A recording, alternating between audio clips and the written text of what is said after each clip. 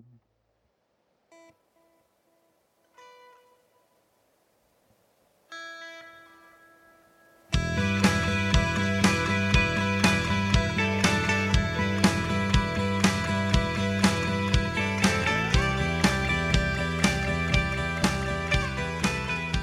everyone, welcome back to Two Nobodies. Rupesh is here again.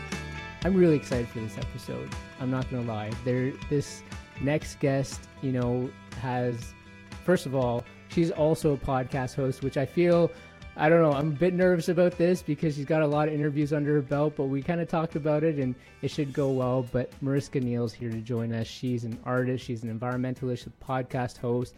But the thing that really drew me to Mariska is just she's just passionate about sustainability. And Kyle and I have talked about the environment in several different realms, whether it be through regenerative agriculture, whether it be through just climate overall, or lots of different aspects of the environment. But Mariska is just passionate and uses trash to talk about sustainability and use it in her art form. And so we're going to talk about that. And she's got some other things going on. Mariska, welcome to Two Nobodies. Thank you for joining us today. Thank you so much for having me. I'm really excited to be, talking to you today and share a little bit about the stuff that I've been doing. Yeah, and that was such a great intro. I feel like very, very honored and humbled by that. Thank you. Oh, well, you're welcome. I was when we were setting this up, you're actually the first.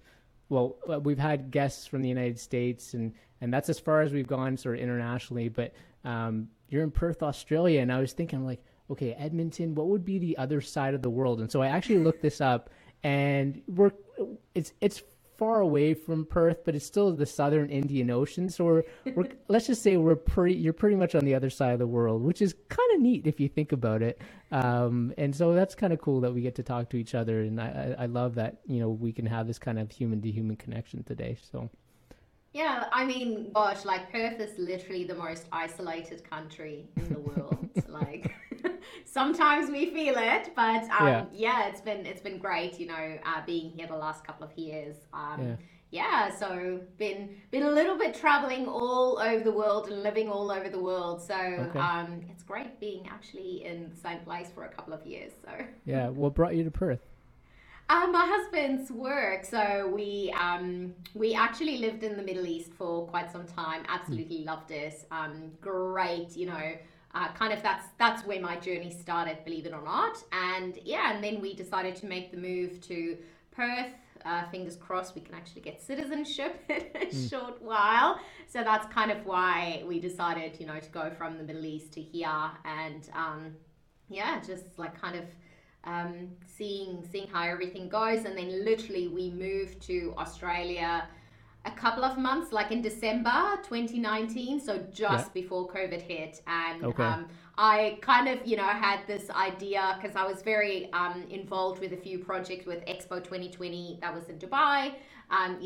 It was like back then you're like, oh, it's okay, you can always like travel when you need to. And then that was totally off the table, like, you couldn't. And so that was a bit interesting. And obviously being in this like isolated place, it was a little bit hard. But I guess, we kind of just like had to soldier through and do what it is that we needed to do. Yeah. And so you said Middle East, would that, and talk about Dubai, I'm assuming it was the UAE then that you were, is that what you're saying? Yeah. Okay. So we lived in the UAE. Actually, so I'm originally from South Africa. Okay. So that I've got a very like mixed accent as well, because it's got like this Aussie slang in. So I lived in in South Africa for most of my life up until 2010. And then me and my husband moved to Dubai, which was supposed to only be like 1 year, which was 1 year. And then we moved on to Australia, where we lived for another 2 years, again in Perth. And then we moved back to the Middle East.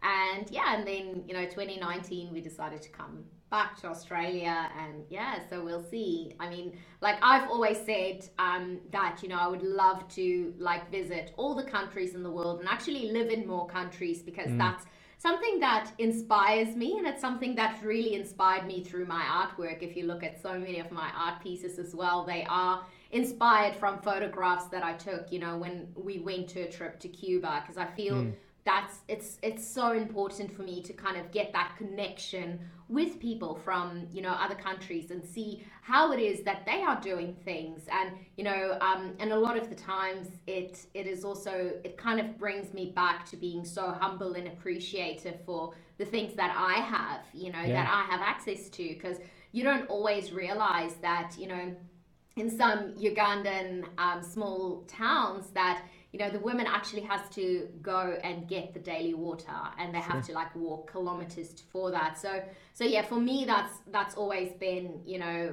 really important to like kind of widen my scope. And one thing that really inspired me as well, one of my really close friends, Sal Lavallo, so he's actually from the US but lives in the Middle East, in the UAE as well. Yeah. And he was one of the youngest people to actually travel to every single country in the world by the age of 27. What?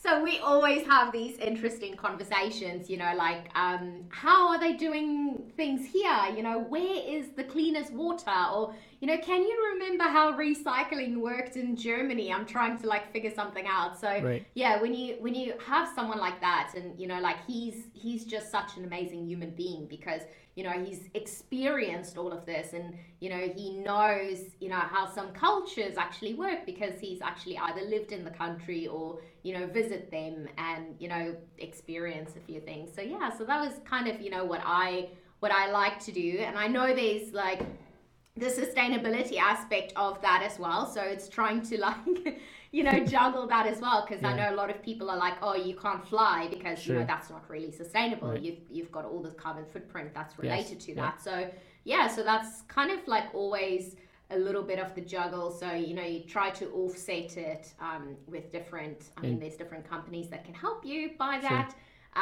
But yeah, in the end, you know, for me, I kind of have to weigh up, you know, would it be better to make an impact, a bigger impact, and, you know, touch more people and be able to also, you know, see things from their perspective as well, because I think that sometimes gives you that more of like an empathetic kind of look and for view. Sure.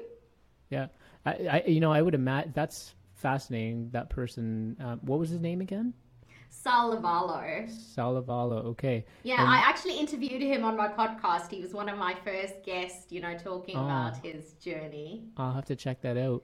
I would have imagined, though, another thing that people might be thinking about is just the cost of traveling to every country. And he did it by, he said, his mid-20s or so. Like, how, like, is that just a fallacy, though? Like, can you travel to every country on the planet and do so in a way that's, you know, doesn't totally kill your wallet? Or yeah, I think that's something, you know, because I mean at 27, you know, you don't have that type of money to be able to go and stay in like, you know, nice hotels or even just like decent hotels, because it adds up. But you know, if you travel in certain ways, you don't have to fly everywhere. So he goes out of his way to actually, you know, travel by land. So, you know, take a bus or, you know, hitchhike or do some random stuff like that. And also, you know, the moment that you start meeting people from different places, or you know, even with us, like, you know, there's so many different options. Like you can do house swaps, so you know, so that then again it doesn't cost you for the actual accommodation, and once you start getting to meet people, you know, from all over, and I mean, we've kind of had it where you get introduced to someone and then all of a sudden they're like, hey, you know, we're locals here, come have dinner at our place, or, you know, do this. And so there's all of these ways that where you can actually connect with people, and it does not have to cost you like, you know, for like 5-star price, because now you're staying in these fancy hotels and things. And I mean, you can do couch hopping as well. So there's different ways. It just depends on, you know, what you would like to do. And yeah, hostels and things, you sometimes can get away with cheap things like that. In Europe as well, you can get one of those passes for like a couple of months, and that gives you access to the train. So no matter how many times you actually, you know, take it. So yeah, there's some budget friendly ways to do it as well. That's those are great tips. And I also imagine that people can also be very welcoming, right? In terms of, like you said, people might invite you into their home, or you said the house swap, but even just, people want to share their culture and share their life experiences with people, and you have somebody who's coming from a foreign country, like, I think people get excited to kind of welcome folks in, so that's exactly. Yeah. And I mean, we've been doing, like, whenever we travel to a different place, we would do those free walking tours as well. Right. So you've got actually a local person that is offering you a tour. Yes. And they don't expect you to give them how much ever money. And so we try to, like, pay them what a normal tour would be, because for us, we'd be able to do that. Sure. But if you are a backpacker on a very slim budget, like, those people would just love to be able to share that with you. And if you can only give them $1, because that's kind of what you've budgeted, then they are very understanding. They just want to kind of, give you even more tips and stuff, how you can stretch your budget with your trip as well. So yeah, there's definitely ways how one could do that. Yeah, I love that. So you said you left South Africa 2010. When does this sustainability passion or journey kind of kick off for you? Is that from, like, did you grow up just thinking about this stuff, or was there a pivotal moment, or tell me about that.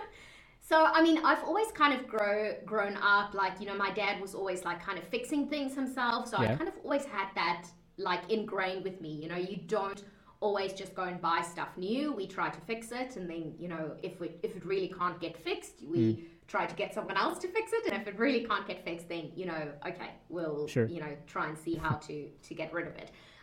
But it wasn't really until it was about 2015, and I think I was 29 or something at that point, or 28, and I decided, I could always remember I had this bucket list of stuff to do, and I decided, well, one of them was actually going and climbing Kilimanjaro. That was, like, high on that bucket list.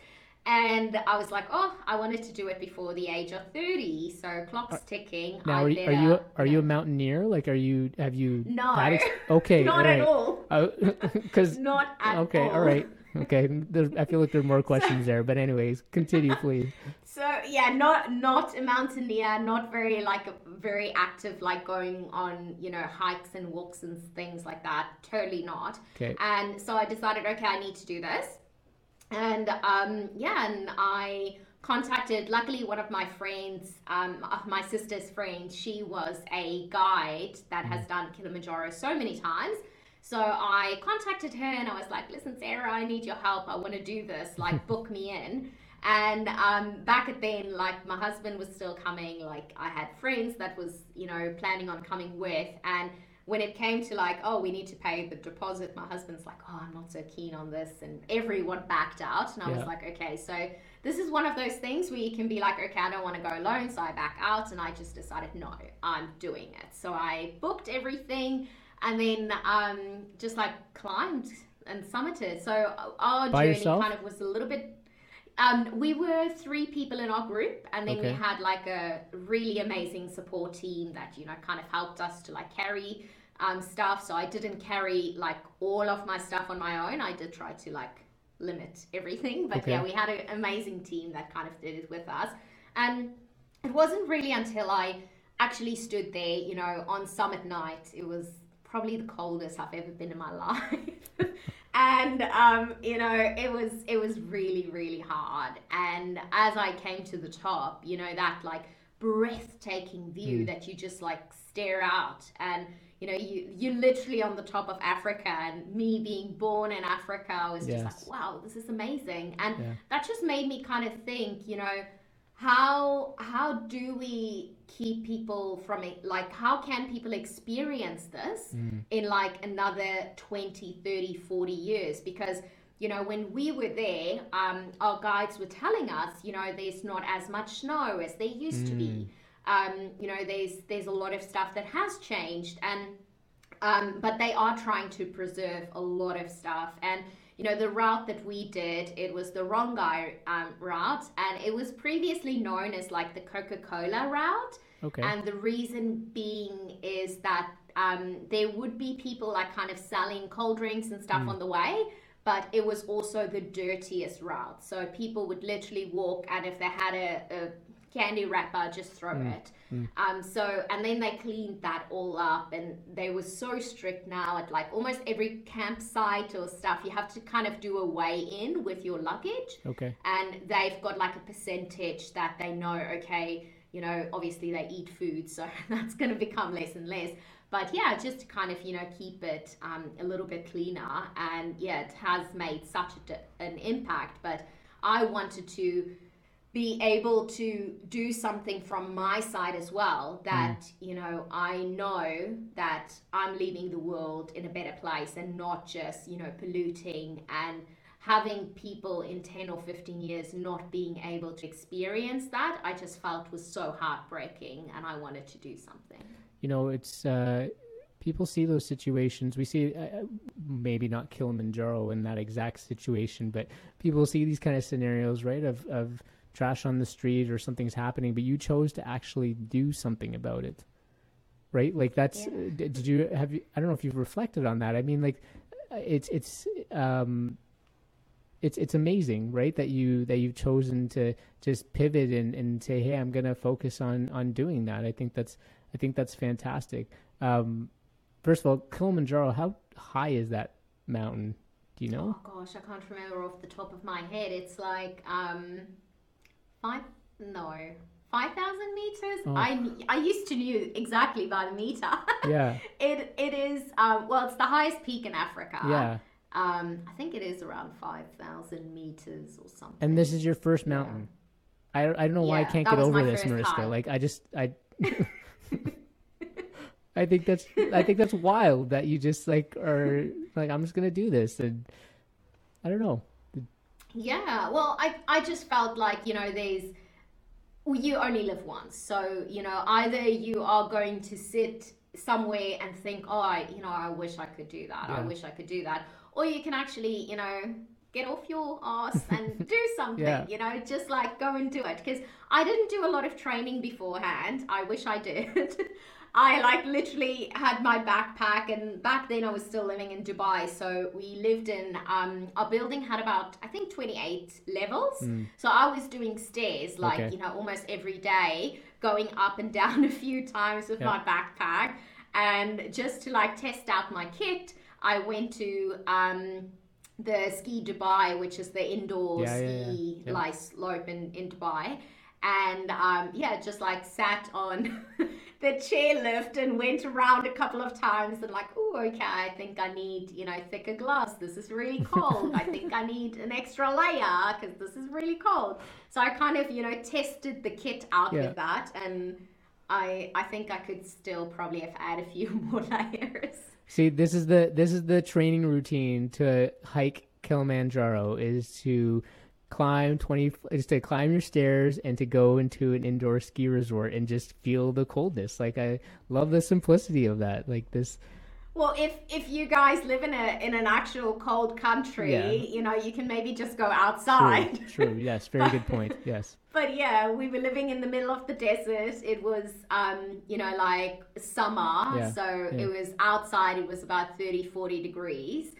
Sometimes even more. So I actually, after I had spent some time in the ski slope, I had to walk inside the shopping mall probably for another like half an hour to hour, just to like give my body that extra, like, okay, it's cool, but it's like not as cool, but it's hot. It's not as hot as outside, so that you just don't go from like -5 or -7 to like 45 degrees in like couple of minutes, because that would just make you sick, I think. Probably.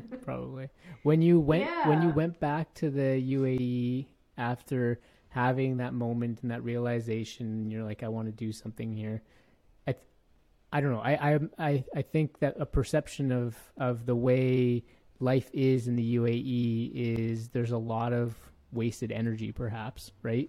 I don't know if that's true for someone who's lived there. How would you describe sustainability and the approach that the UAE takes to it, or just even the people who live there? Because I think from far away, at least my perception would be that it seems like there's a lot of money there, and there's a lot of spending that maybe is not being put in the best place perhaps to necessarily benefit the planet. But what's your thoughts on that? Yeah, so I mean that's quite a difficult one because I mean when we moved to the UAE the first time, that was in 2010, so that's like 12 years. And to kind of see how the country has grown, because back then there wasn't that many sustainable options, even when it comes to like recycling and things, that there wasn't that much stuff that was in place. And so people were like, oh, the UAE is not as sustainable. And also thinking about the drinking water is like desalinated water. So there's a whole like energy process from that. So yes, you can say they do consume, a lot of energy to make a lot of these things happen. But, looking at how things are now, like Dubai had obviously the Expo 2020, which was in 2021, but that was like the most sustainable expo. They had like a lot of innovations that came out from there. They were actually composting food waste. They were doing a lot. So I think, they have grown so much, like I would say more than any other country in the world in that short span of time. I think a lot of other countries has been recycling for so many years, but they've been doing it, since pretty much, 20, 30 years maybe, where they stepped in and they're not perfect at this point, but they are, making these steps towards a more sustainable country. And the Crown Prince, he like has a get together like once a year on his yacht, which is maybe not the most sustainable, but they kind of go out and they try to come up with ways how they can extend the really like lovely time in Dubai, which is like your winter, because then it's not as hot. So they try to extend that because obviously the planet is heating up, and they come up with some really amazing ideas like to plant more trees to make sure that we can actually reduce temperature, so then we don't have to use as much energy to cool stuff down. Or how do we, instead of flying all of the food in, because years ago all of the food, if you would go to a grocery store, you would see these apples are from Spain, all these imports. lemons are from here, everything's imported. And now, like, I'm so excited because I've been working so closely with a lot of these farmers that's actually farming in the Middle East, and farming, and they are producing bananas in the Middle East. So I definitely think they have taken this and they are trying to, see how can we make stuff more local and use less energy for some of this. So there is a lot of energy that's being consumed, and I mean, it is sometimes seen as the city of lights, because when you go there, it's just like all of these buildings and things. That's what we see, right? And, like that's what the public sees, right, of Dubai and such.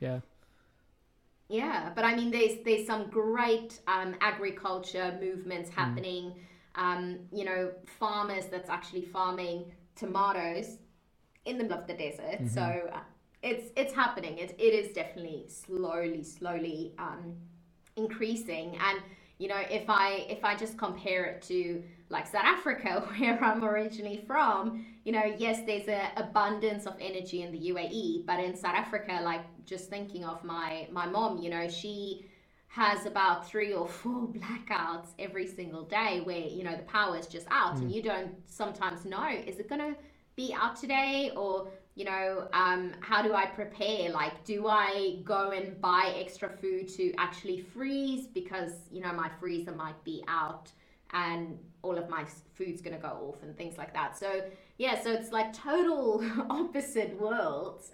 And I definitely think, there's so many initiatives and things that's happening where, people are also trying to become more self-sufficient because there's this pull for that. Because if you just imagine, if we were in South Africa now, I couldn't guarantee that, we could have this interview because I'm relying Sure. on energy that comes from the grid. So, yes, unless I've got a laptop that's fully charged, we can go until the laptop's power run out. But there's so many things that I think people do take for granted if they don't, have access to energy all the time. Yeah, for sure.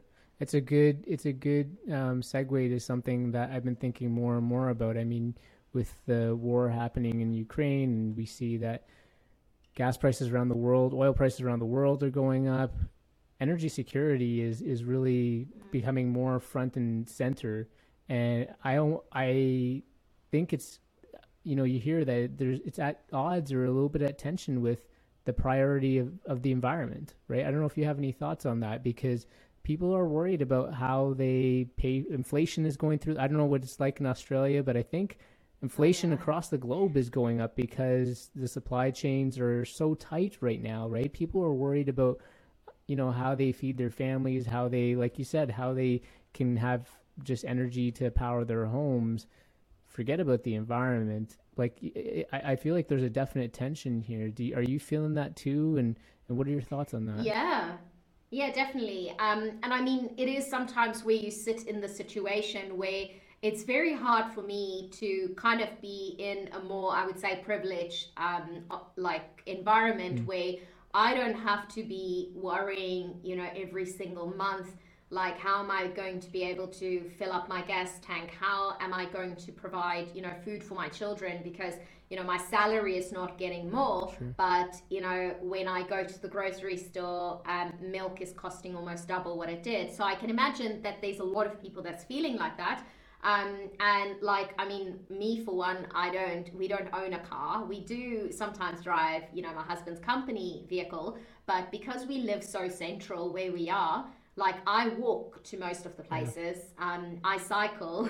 If I have to go and buy a lot of groceries, I would cycle just to kind of help me with the bags and stuff to put it in my basket. So I think, people need to kind of think about future-proofing where it is that they want to be, and to make sure that, they are putting themselves in positions where, they can either work from home and don't have to worry about driving in and out and paying that ridiculous gas fees, or, being in a position where you live in a more self-sustained house, or whether it is a tiny house that's got solar energy and you can actually, charge your own vehicle from your solar, and you don't have to, worry ever about paying those ridiculous gas fees. And then obviously that's better for the environment, but it's also better for you. But I know everyone cannot afford an electric vehicle, right, because there is a price tag to that. So I think, there is some steps that's happening. There is more companies that, are releasing cheaper electric vehicles. They might not drive, 500 kilometers or whatever. Like a Tesla I'm or not something. sure how many that miles. Yeah, you don't have to buy a Tesla. And I think, I'm a big supporter of Elon Musk and what he's done. And I think, he has, in a way, put like electric vehicles out of reach for a lot of people, because if they think electric vehicle, they think Tesla, and they think I'll never be able to afford a Tesla. But, now they've got their Model 3, which is a lot more affordable for many people. And it's like the highest, or it had the most sales for any cars, which is great, because you can actually see people want to make that switch. And but you don't have to buy a Tesla. You can buy something else. And for people that do have like left-hand drive steers, the Fiat 500 is probably the best value for money that you can get, because in California, they have to produce a certain number of this every single year, and they are almost selling it at a loss. Right. So in Dubai, you used to find them almost everywhere, because people would import them, because you could get them for, I think, as little as like 10 or 15,000. And, you've got an electric vehicle. Yeah, it doesn't have a 500 kilometer range. You can maybe do 100. but who drives more than Exactly. 100 Yeah. kilometers Yeah. every single day? Yeah. So, yeah. So I definitely think things are moving. Are they moving fast enough? No. But I feel every single move that is moving towards, the right direction is still a move, that we can be proud of because it steers and it pushes for more change. Yeah. I think you're right about the range piece. People, I think, I have that range anxiety, but you're right. Like most of the way we drive is commuting to work or just doing our normal errands, and that's probably within a 40-50 kilometer radius for sure. And most of these cars, all of these cars, pretty much can go that, and you wouldn't have an issue. So people always think about that what if scenario if I drive across the country or do that long road trip, right? And I think they get caught up with that. But there's so many options out there that you said that can easily satisfy 90+% of your life. Yeah, and I mean, you can also charge the car while you're driving. So you just need to do a little bit of research and do stuff. I mean, we did like a trip in Dubai, and one of the cars was a Fiat 500. So the mileage not as great. But, we were like, okay, how many kilometers do you guys still have left? And they were like, oh, we only have about 20. And where we need to get is about 40 to charge. So I'm not sure how we're going to make it. So they were like, okay, let's unload all of the weight in that car. So there was literally only like one person in the car. And they kind of had all the windows open and just the way how they drove. And they made it. They made it to the charging station. Yeah. It was stressful, yes, but if you kind of know what you're doing, it's easy to do it. And I wouldn't say do it every single time, but if something like that happens, you could maneuver and get some charge in it. What would you say to the people who want to do something right now, but again, they're up against the wall, having to make some tough decisions just because, again, things are costing more and they don't have as much money to work with. Like, what can folks focus on because they really do want to focus on sustainability. They want to make that change. Where do you think people should be focusing their efforts in that case? Well, I definitely think, it's not like a cookie cutter where I can say, this is the cookie cutter method for this, and this, go, there's your step 1, 2, and 3. I don't think, that exists. And I think, there is kind of the stigma around there where people are saying, sustainability and, obviously sustainability starts with an S. And I think a lot of people see just the S as a dollar sign, that it's more expensive, but it's not, there's a lot of stuff that is a lot cheaper because you are doing things a bit more sustainable. So I would definitely say go and evaluate what it is that you use a lot of. Sometimes there is an initial cost that might be more than what something else might have been that's not as sustainable, but your long term use of that product or item, you're going to be saving so much money from that. So don't see that as like an every time kind of expense. So I would say my advice would be, if people want to start now to make a change, is have a look. You can have such an impact right where you are. You don't have to go and get solar installed. You don't have to go and buy a Tesla just to be sustainable. You can do other stuff. Do small things and start with that. And, like one thing is you can actually have a look at your bank. Is the bank that you are currently banking with, do they support, fossil fuels? Do they, give your money to invest in dirty projects? Or are they actually a bank that will finance green initiatives and real green initiatives? That could be something that would be easy to switch. And have a look, because there's a lot of online banks that might not have like an actual building where you can go and complain about certain stuff, but they're not going to charge you all of the extra fees and things that a lot of banks do. So I mean, that's just something simple. And have a look at your bin.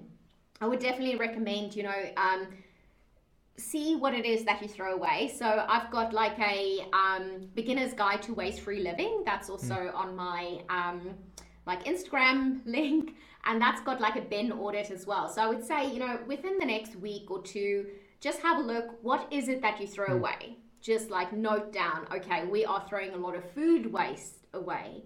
So, I mean, that is like literally almost a third of all of the food that we buy gets thrown out. So if you don't throw that third of your food away, you are going to be saving a lot. I mean, in Australia, it's something like $2,000 worth of food being thrown away. So just have a look, plan your meals. Maybe do, instead of one big massive shopping trip to the store every week or every second week, do it in smaller stints and just buy literally what you need for the next 3 or 4 days, and make sure you use everything that you actually have in your house before you go on the next trip and, buy more food that might end up in a bin. And I mean, what we've been doing as well is I try to buy everything at our local bulk stores. So every couple of months I go and, I fill up all my jars with like the flour, pastas and things that we often use.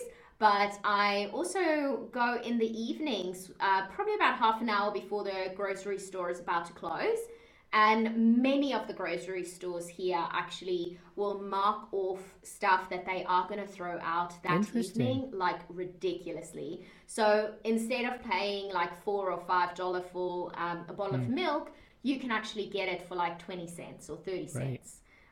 Yes, you're not going to be able to use it for a couple of days, but those are great I normally immediately put it like in small little containers and put it in the freezer and freeze it. So whenever I need to use milk for a recipe, or if I have people coming over and I know there's a dish that requires a lot of milk, I can use that, because now I'm paying literally cents for that milk instead of paying, the full price, and that would have gone out, that evening. So just have a look. I mean, there is definitely more ways, but find what it is that you are spending a lot of money on, because, there's no point, like we live in an apartment building. So yes, our energy bill is expensive, but the only thing that I can do is make sure to switch off stuff as we don't use it. I can't go out and like buy solar power for our apartment, because it's not going to work, because the building's going to have a fit. And how do you connect it without being isolated and things? So yeah, just have a look what it is that you can actually do and go. And I mean, I'm here if anyone needs tips and advice, just ask, and I'll be happy to help with certain issues, because definitely each person's like kind of goal is different. And I would just say, like, if you start with one thing, don't feel like you need to do everything. Start with one thing. If you go and you do that bin audit and you discover, oh my gosh, I use like so many of everything, don't give up everything at once, because that's just gonna like put a hold, because you're gonna kind of get burnout, because doing everything at once, it's not gonna work. But if you just pick like one item and you make that, you kind of investigate, how can I change that? If you use a lot of single-use plastic water bottles, maybe it's as easy as getting a tap, like a filter installed on your tap. And I mean, you can get those easy screw-ons, and that's one thing. So once you've made that a habit, then move on to the next thing and make that a habit, and then just continue the journey. No, I love that. And it's almost like in order to be sustainable, you got to make it sustainable, right? Like you said, these kind of these exactly. little steps, and working your way to a point of, I know, my wife was like, oh, we're gonna have all these glass jars in our cupboard now. I'm like, are we really? Like, I don't understand how this is gonna work. And little by little, one shelf after another, everything is now in jars, and it's like, just all these little, we had our laundry soap. Now we don't get in the plastic containers, but we get in these little strips that you can just kind of throw in there, and they're all biodegradable. But it's just these little things, you start to feel like you're contributing. But I also recognize that, and I don't know if you've heard these opinion research polls where people feel like, they know the problem exists, and I know we're clumping sustainability, and there's so many issues within sustainability. I think we're clumping into the term, which I do want to talk about. But when people think about sustainability, think about it's such a big problem. What can I actually do about it? Like, how am I actually making a dent? Why do you feel internally that like you are actually making a difference when you know that the problem is so big? Yeah, well, I back in 2018 in Dubai, I actually wore all of my trash for 30 days to show people, how much one person can, create, how much trash one person can create in Wow. 30 days. So just by 30 days, so that was like, I think Yeah. 145 pounds, it was Wow. 65 kilos. My pound conversion might be off there. But so 65 kilos for one person for Yeah. 1 month. So if just one person reduces their waste, and because my friend Marita was doing it with me, but she was doing it more Mm, sustainably. So in 30 days, all of her waste was only four mm, kilograms.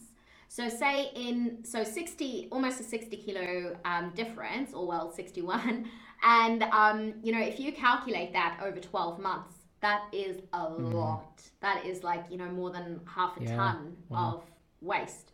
And that's just one person. So if you're a family of four, can you imagine how much waste that is?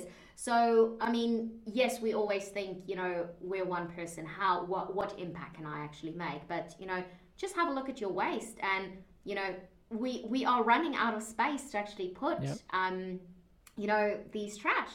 So it's definitely something that we can make a difference right there where we are, and to also look at our different skills, Mm, and maybe, like, I mean, for me, I kind of started with my art going in my sustainable journey through my art, but someone else might be a super amazing researcher, and for them, they could use their skill to maybe work with a company like the ocean cleanup, where they need like really good researchers to help them see how big the problem is, and how they can come up with a better solution. So I would definitely think, see what kind of skill set you have, and what it is that you can do to really make a difference where you yeah. are. And yes, the sustainability issue is a big thing.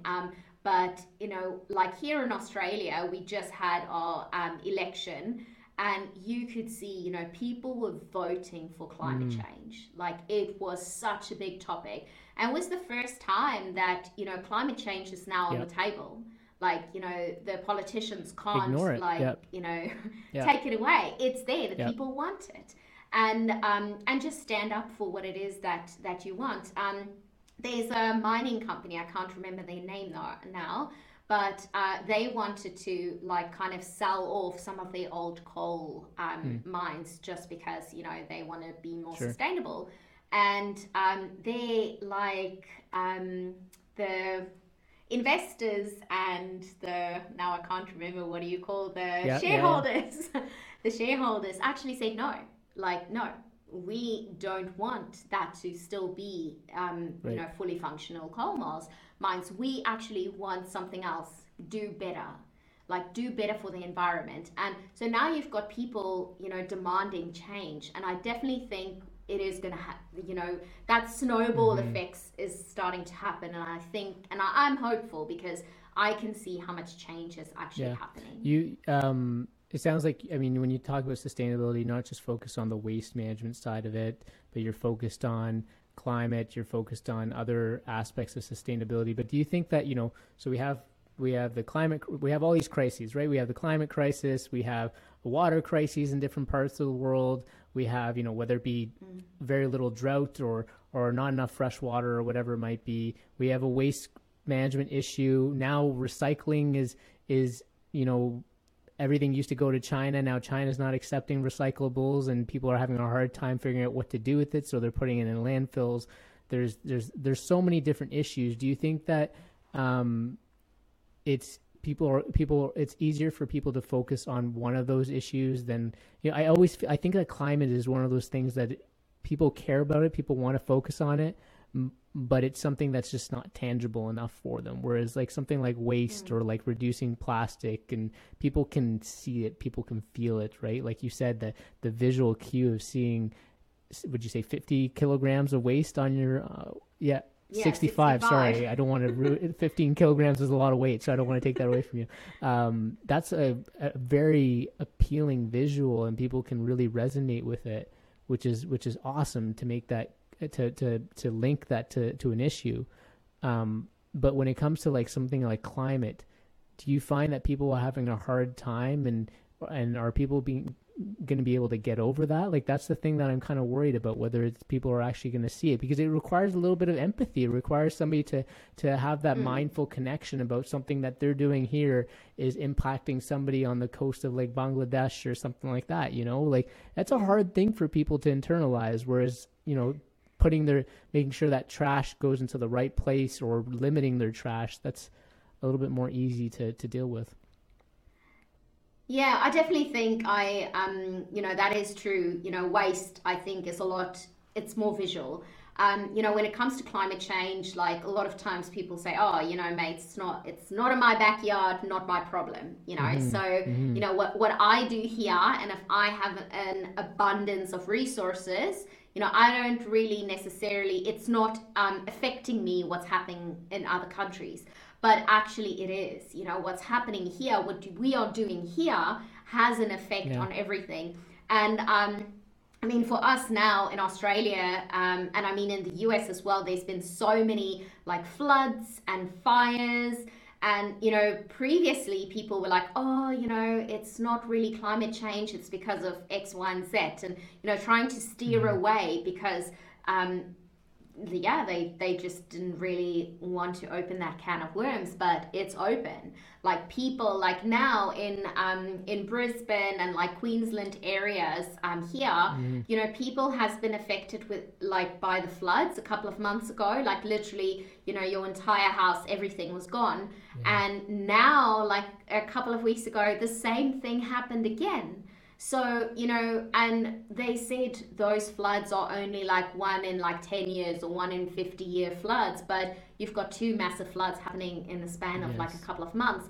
So I think people are seeing that kind of sense where they were like, oh, not in my backyard. Well, the backyard is actually being affected now. And, you know, and I think that's why, especially with this previous election that we've had, you know, people were like, listen, I don't have a house to live in because I can't get insurance for my house. It's too expensive. And, you know, my house is ruined and now it's ruined again. So literally everything you worked for. And it becomes more clear that, you know, it is a global issue. It's not just something that is affecting people here and there. It's affecting us all. And, you know, it's going to be affecting us more and more with time. Yeah, that's a great point. Last year in here in Canada, in British Columbia, there was a town called Lytton, and it was it recorded the highest temperature in Canadian history. It was at like 50 degrees Celsius, and it literally burnt to the ground because there was a massive wildfire. Wow. And I think that really raised a lot of people's attention towards the issue. You're right about climate coming to the top of the ballot in the last few elections here in Canada, at the federal level anyways. Climate in the environment has come into the top 3 issues, where it's always been in kind of the top 5, top 8 issues, and more recently it's been at, you know, kind of that number 1 position. And so it's good to hear that in Australia, because I think there's been some criticism about Australia not really showing up over the last decade or so, or even more. And I know there have been a lot of upset people. But do you know because it's the Labour Party that's kind of come in now, right? Yeah, so now the Labour Party's come in. So one of the big things, and I mean, like, I'm so grateful for organizations like, there's a YouTube channel called Juice Media, and they are like, you know, kind of telling stuff as it is. So it's like almost like a satire type of, you know, like videos, but they do give like really good information. So they actually had a video on how people can, like, how does the election work? Because a lot of people didn't know, you know, like how do you actually, which one do you put number 1, number 2, number 3, you know, which party do you, if you really like a party, if you really don't like a party, where do you put them? So they kind of came out with that, and I think that really like kind of opened up a lot of eyes, because a lot of people did not know how to vote, which is scary.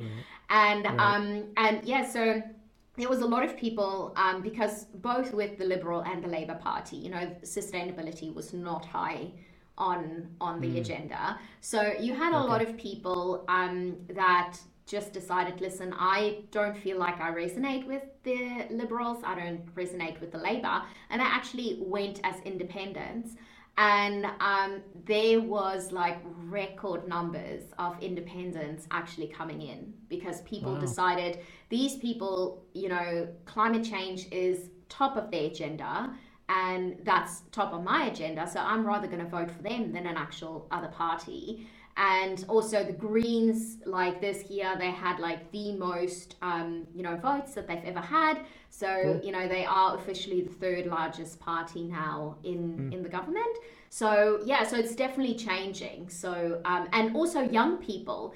It was amazing to speak to some of the young people here and, see how passionate they are about this vote and, what was important for them. And, a lot of the younger, like, people that voted for the first time actually did so much research in the candidates to know that if I'm voting for this person, this is what they stand for. So it's definitely, it's changing. It's not as much as, I need to go and vote again. People know that their vote actually means something, and that vote has the power to actually change something. Yeah. Yeah. Do you know if local governments in Australia, is it states or provinces? So states, yeah. So we've got the states, yeah. Okay, so at the state level, are we seeing more action towards the environment, or is there kind of similar alignment with the federal government in that very little action? And maybe it depends on state to state, but because I think we're seeing that many local governments are taking action in the absence of federal government actually doing something. And, there could be a number of reasons for it. I just wonder if in Australia, if that's the same case, if the federal government's been absent, have we seen state and local governments kind of fill that void at all? Yeah, so again, I would say that vary from state to state drastically, Sure. Yeah, okay. But you can see, like, I mean, obviously we went from, the previous government that, had no focus on that. So there was, some of the states like WA where we're based, they did quite a lot to, create more awareness, actually do more campaigns, and also do more to actually get stuff banned, like, single-use plastic. There was a lot of bans that was put in place. So I definitely think they were stepping up, but I would say that just depends on which state, because literally it's almost like you've got all these different countries within a country, because what happens here is not necessarily what happens in the state next door. But it is definitely changing. And here in we also have like a really amazing group, like 1 Million Women. So I had Natalie on the podcast as well, and just how they inspire like the females here in Australia as well as abroad, and to kind of ask the questions for elections, and how you can actually make a switch with your power bill and things like that. So I think it's all of these little like groups. Well, they're not little; they are more than 1 million women. That is driving the change as well and demanding the change. So I think if someone is at a state position like our Premier here, that he knows that is something that the people want, and they are really taking it serious now. Not as serious as I wish they would, but I still feel, a step forward is at least a step forward. It's not going backwards, and it can just drive that momentum. That's great to hear. I always wondered I was always surprised when I heard that Australia wasn't, or at least at the government level anyways, wasn't taking something like climate very seriously. Like, so close to, Australia is very large, but still there's so much of the populace is around the coast, right? Like people would naturally feel the impacts of climate change. In Canada, we have, Canada's second largest country on the planet. There are a lot of, obviously there are populations around the coast, but it requires a little bit more sort of that moral imagination Yeah. to understand what the people of, along the British Columbian coast are feeling as a result of climate change, because there's so many folks, within the prairies in the middle of Canada as well. I had never understood why in Australia the government wouldn't take this more seriously, because Australia is really feeling the effects of climate change. The wildfires are crazy down there. Yeah. And I mean, it's the same thing here in Canada, but just the coasts are deteriorating. There's so many impacts. Like is there such an economic argument that the government focuses on, where they're fearful of making that transition, especially on the energy side, or what's the fear there? Do you know? I think it kind of has a lot to do with obviously money. So a lot of these big polluters, which is not paying taxes and getting away with everything, they are supporting the government. So obviously, what do? They need money, so they're not going to upset these people. And I definitely feel, like a country, and it's not just, Australia, there's many other countries that might just be, short-sighted, that is only focused about, my 3 or 4 years in office. Like, I'm only concerned about this, and, whatever happens or whatever mess I leave, that's kind of the next person's job. It's not my job. Whereas when you look at other countries, like, like the UAE, obviously I've lived there, so I've seen, how their leaders and rulers actually operate. It's not just we only doing this because in 3 years' time, someone else is taking over. No, it's actually, someone from my family taking over, and I want to set them up for the best position. So they've got, like 20, 30, 40, 50-year plans, and it's with China as well. And so I think, definitely when you look at that is kind of what I feel is the difference, because now we are not planning up until where I'm out of office. We are actually planning until, my grandchildren is probably, doing something. So I definitely think, that is the difference, I feel, a lot of the times, because, if something is polluting the environment, you're definitely not going to accept a check, because, it's still going to be your problem in 20 or 30 years. But now you might be more concerned about getting that beach house that you really like. And, obviously someone's giving me a kickback.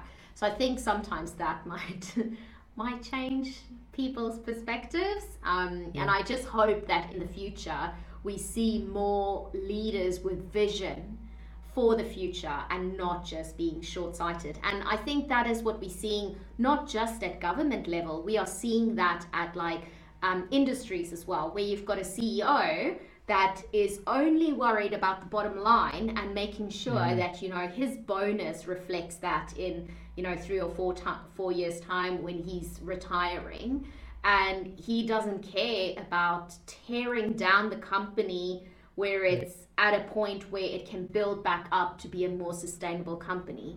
So I think, that is kind of ingrained in a lot of stuff. And I think it takes, really amazing leaders and visionaries to, put yourself in a position where, the company's not going to be great at the moment, but it's going to be so much better for the future. Yeah, no, those are great points. And unless the change is forced upon them at some point, which it will be, right? I mean, I think there are some, you're seeing a lot of companies, or like you said, shareholders and investors who want to decarbonize a lot of, their assets in their portfolio, or decarbonize their companies, because they know they need to set themselves up for the future. But I think there are going to be a lot of governments and a lot of companies that are going to learn the hard way, because change is just going to be forced upon them. Yeah. And that's unfortunate. I want to talk a little bit about your artwork, if that's okay. I see your posts on Instagram, and they're so fantastic when you showcase all your art. Tell me about how you got into that. First of all, have you always been drawn to art? Is that something that is lived within you? Or? Yeah, so I mean, I've always been creative, whether it was painting something. So I was always, being doing something creative. Sometimes I would find boxes and just make something out of it. And it wasn't really until kind of, going back kind of with my Kilimanjaro journey, because I was in a job where I studied interior design. So I was working at a company, kind of, you know, designing their showrooms, and I just felt like I came to a point where I didn't enjoy that anymore, because, you know, now I had this kind of thing where I want to do something for the environment, but I'm sitting in this corporate job which I don't like anymore, and I'm really not doing anything for that. So probably about a week after I summited Kilimanjaro, I handed in my resignation, and I was like, that's it. And then I visited. We should all climb Kilimanjaro. These yeah, are go like, and climb it. Right? It's worth it. Okay. And all right. and so I was kind of, I at that point I was already, you know, back, you know, making art, and I wanted to incorporate some of these elements of waste in my artwork, because I felt they had a story to share and to kind of contribute and add to the story of the pieces that I was, you know, sharing. And so I started with the Nespresso capsules, because I felt that they were just like so beautiful. Like, you know, when you look at these capsule colors, they are beautiful, like, you know, the orange, and yeah, I absolutely loved it. But I wanted to kind of share with people as well that, you know, a lot of people didn't know that they can be recycled. They just kind of put them in landfill, and, you know, aluminium or aluminum, like you say, they it's such a like amazing material, because you can actually recycle it again and again and again. And people were just dumping it in landfill. So I wanted to kind of raise awareness of that. And I mean, I understand completely if people were using it because, you know, maybe they only drink 1 or 2 cups of coffee a week. So then it might make sense, you know, to have that. But people that drink coffee every single day, maybe it's better to switch, you know, to something that does not create any waste. Sure. Just like, you know, ground coffee that, you know, is great for compost and things. So compost, So I kind of, you know, experimented with that. And then I visited a friend in South Africa, his like art studio. And there was something that he said to me, like, you know, at some point in life, you got to do what you love and love what you do. And that really stuck with me. And I was just like, okay, cool, you know, resignation's handed in. I'm going to focus now on the art. Yeah. And so I just kind of, you know, wanted to create art pieces to be almost like an activism. So I call it like artivism. So it's like art and environmentalism, and just really tell the stories of, you know, either the people behind these pieces, because I do a lot of portraits when I paint, and also about the elements that I've actually used. And I'm actually about to finish a turtle. Hopefully it's done before World Oceans Day on the 8th. But so it's all about, you know, the bleaching of the corals, because it's all white. There's no color in that. And, you know, to tell the kind of, you know, story about some of the pollution that's happening, you know, like it's made from single-use plastic bags as well as straws. So it's all of these materials that, you know, people kind of use on a like daily basis almost, and you don't think about it. But yet these animals are suffering the consequences. So so it's just something that I kind of like to do. Obviously, I love being creative, and to be able to have a great story to go with these pieces, and, you know, to maybe have an impact on someone's life because they saw one of my pieces, and that's made them, you know, not want to use straws again, or that's made them, you know, switch their coffee, or made them not want to take that plastic bag. So so it's just like little things that I just hope, you know, people kind of take with them. That's very neat. That's very cool. And how do people access that? Is it simply through your Instagram? Can anyone buy any of your pieces of artwork? So I do have a lot of artwork that's kind of, you know, either in collections or being sold through some galleries. There's more galleries that I'm in talks with in the future to actually represent me. So then you'll be able to purchase it directly from them. But otherwise there is one gallery in the UK. So Artlight, where you can purchase some of my available pieces that I've got on there. But I have found that I'm not producing quick enough. So people's always like asking, when can they buy some of my stuff? So that's when I kind of, explored a little bit in the NFT world as well. So people would be able to purchase some of my NFTs that has been launched as well. So I'm still, I still can't wrap my head around NFTs and I think I understand them, but how would an NFT work in your case, right? Like, so if I'm understanding the way your physical art works is you reuse, trash to kind of make it a piece to raise awareness about, issues around sustainability. So that's correct, right?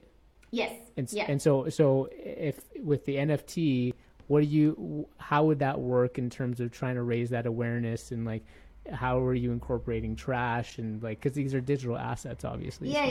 So the collection is basically based around some of my original pieces. So in the first phase I've actually got 27 of my original pieces that is like kind of converted into digital pieces.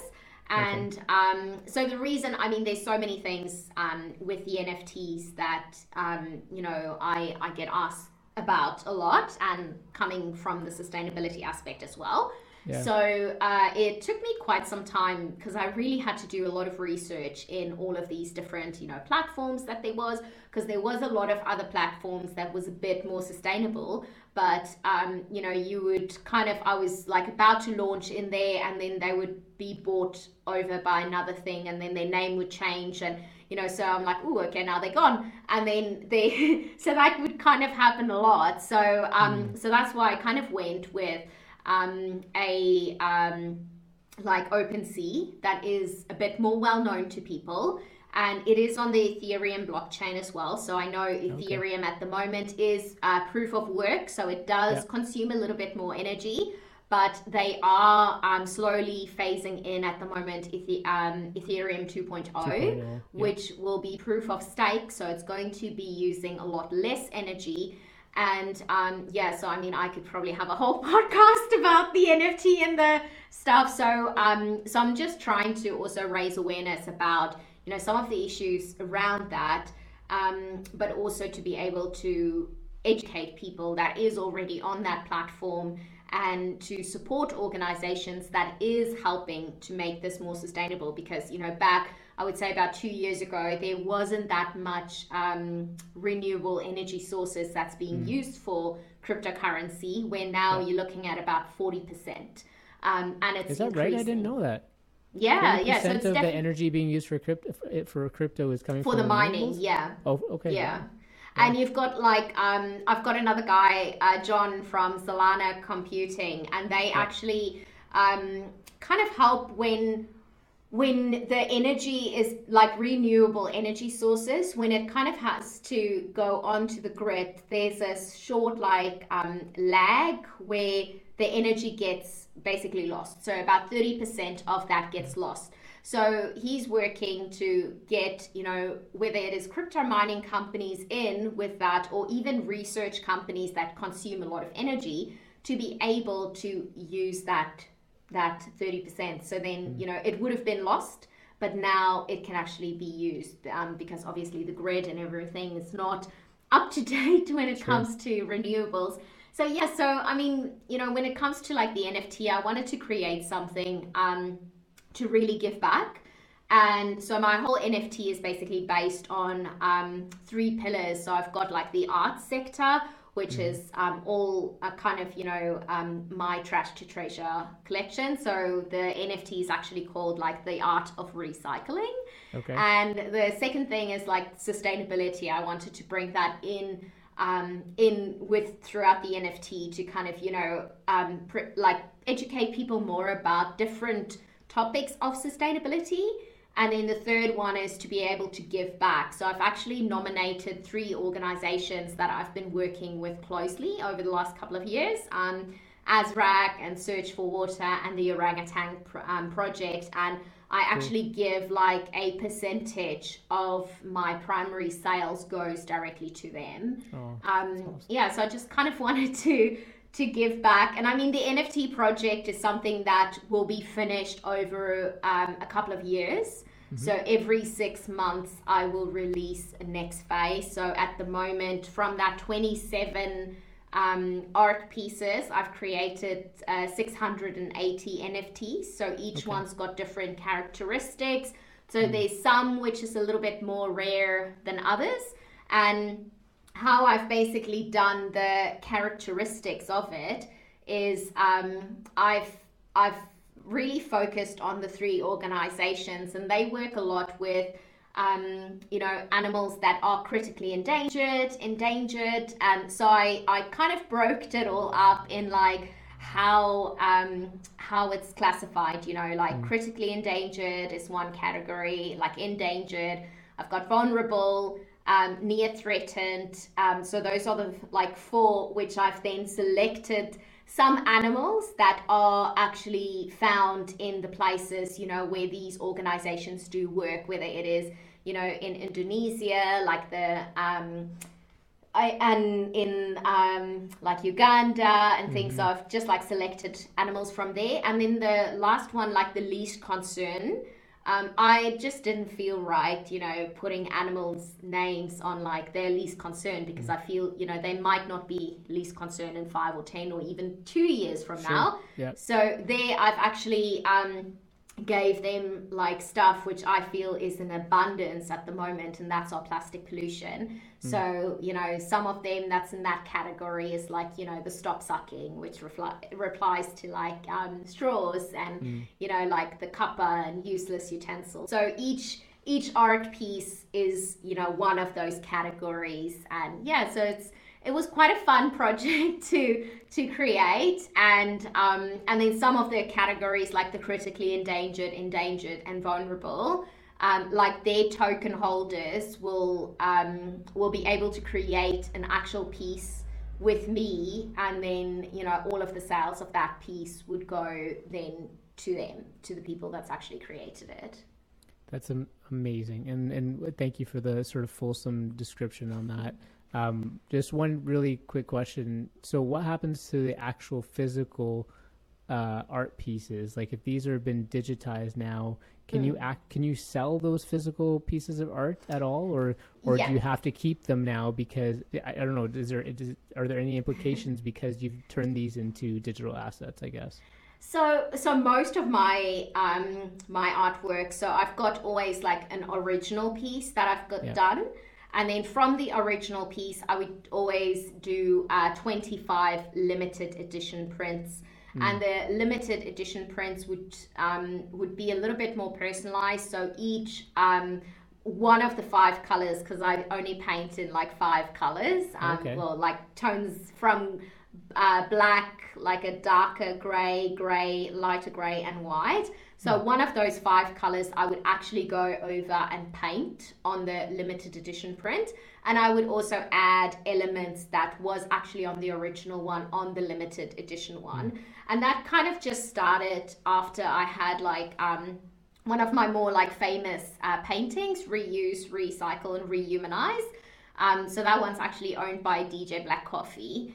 And a lot of people were like, "Oh, I love that piece. Can I have a copy?" Yeah. And I was like, "Ooh, okay, I'll do this." So that's when I started with the limited edition. So there's only 25, but then when it comes to the digital ones, so they only have that as the digitals, and I won't do any more digitals that I would sell. So, I mean, if you've got that on your wallet, you can easily, one of the things we've been looking at is to get a token frame, which is like a really nice digital frame that you can install in your house, and then you can like show your NFTs directly as an art piece, because that also frees up some wall space, because living a more minimalist lifestyle, like we don't have the abundance of walls to just like hang art pieces, so that kind of gives you the option to also showcase that. So I won't like put more digital copies than what there is, so once that's gone, it's gone. Yeah,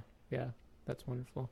I'm just looking at the time, and I'm wondering if you're okay if we pivot to the 2 questions that we typically ask our guests. Yeah. Okay. Yeah. Okay, so the first question is our five for dinner question: dead or alive? Who are five people you would have a meal with, and I don't know if you would have them together or separately, but what are your thoughts on that? That's a hard one. I don't know, like how the vibe would be if I actually invite these people. Maybe I think one on one might always be fun, but Okay. otherwise, I think they might be a group like really nice people to have. Some of them are still alive, some Mm, not. okay. And yeah, so one person who I really kind of admire is like Elon Musk. I think Yep. he's a really like kind of visionary. There's a lot of stuff that we have today because of, you know, his hard work and the things that he's done. So he might be on there. And I'm a Fellow huge fan South of his African, right? long. So Yes, exactly. A yes, fellow yeah, South African as yes. well. So he would definitely be invited to the party. Someone who I also love so much, never got to meet him, was Nelson Mandela. Mm, I think he would be, you know, someone amazing to actually have a sure. conversation with. And Barack Obama, Mm, I think, would be another like fantastic person. Just, you know, so much knowledge and yeah. just like his, yeah, very empathetic. And Jane Goodall, Mm. I've met her once and Wow. she's fantastic. Yeah. She's such a phenomenal person. And I didn't get to speak like to her so much. Like we had Sure. such a short one. So I would definitely, you know, reconvene that conversation. And the other thing, I mean, obviously now it's the Queen's Jubilee and Yeah. everything. And I just think, you know, she's met so many amazing people. She's done so much. So I think, you know, the Queen might be invited with her handbag and hat to the party. That's a great five, and I have a couple of those on my five. I would have had Gandhi instead of Mandela, but Elon Musk, Obama, and Gandhi were the three, and there's some similarities there in the list. And you know, think about the Queen.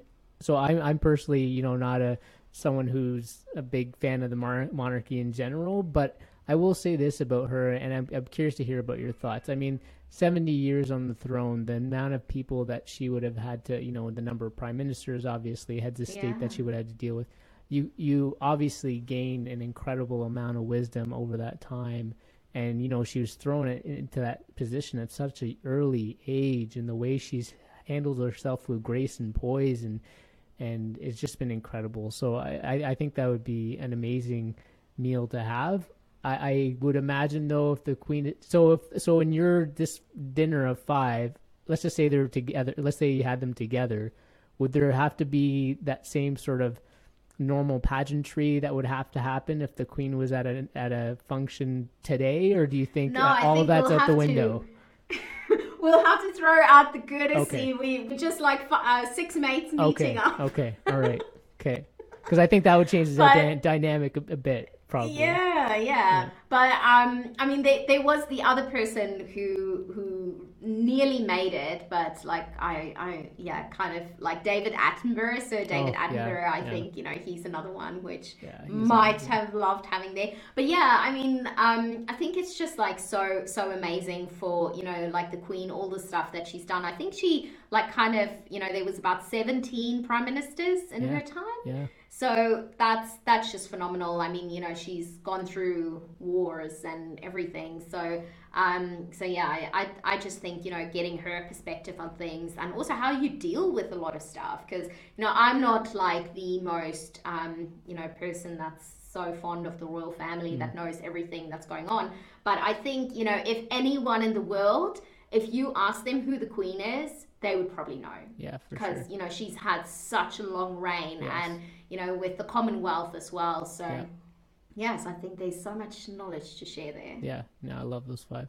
The last question, beyond the circle of life, what do you know for sure? And before you answer that, I got to qualify this, because a guest did point out, they're like, well, I know nothing, especially because with that question, in some religions, there's a continuum beyond after you die. And so I don't even know if the circle of life is true. And I was like, okay, fair point. What I actually mean is that when the physical vessel that we're in, and that ends at some point, and we know that to be true, what else do you know for sure?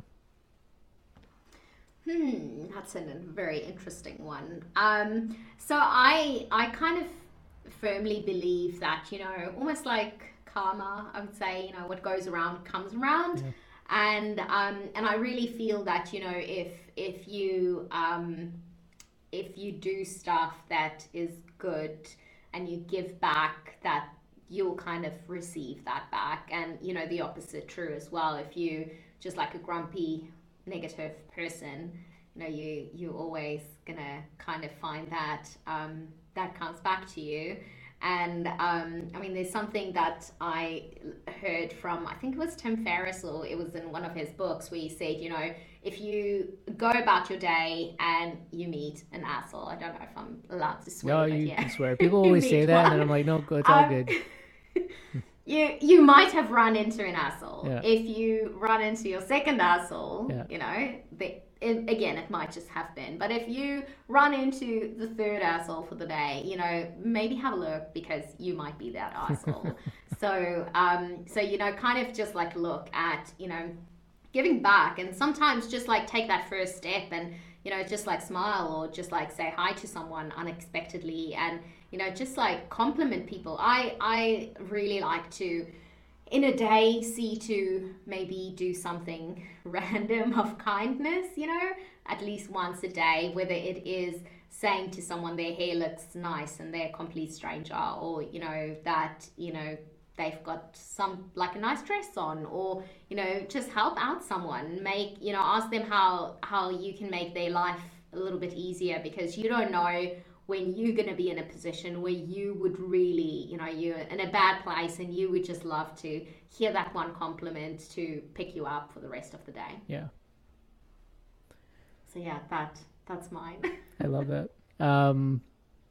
Thank you, Mariska. I really appreciate the conversation. I appreciate everything that you're doing when it comes to your work and the awareness that you're raising, and it's so important, and it's really neat the way you're doing it, and I just appreciate being able to connect with you today about all these topics, and just thank you for joining us today. We'll put all of Mariska's info in our show notes, and where you can reach her and access her artwork and check it out, and maybe you'll purchase one of those NFTs. You never know. But Mariska, thank you so much for joining us today. I hope you enjoyed the conversation as much as I did, and hopefully we get to connect one day in the future. I did. Thank you so much for having me. It's really been great, and yeah, I just loved it. I mean, we can probably talk on for hours. I think so. So thank you so much. Yeah, thanks. Thank you, everyone. Thanks for joining us, and we'll see you next time. Bye.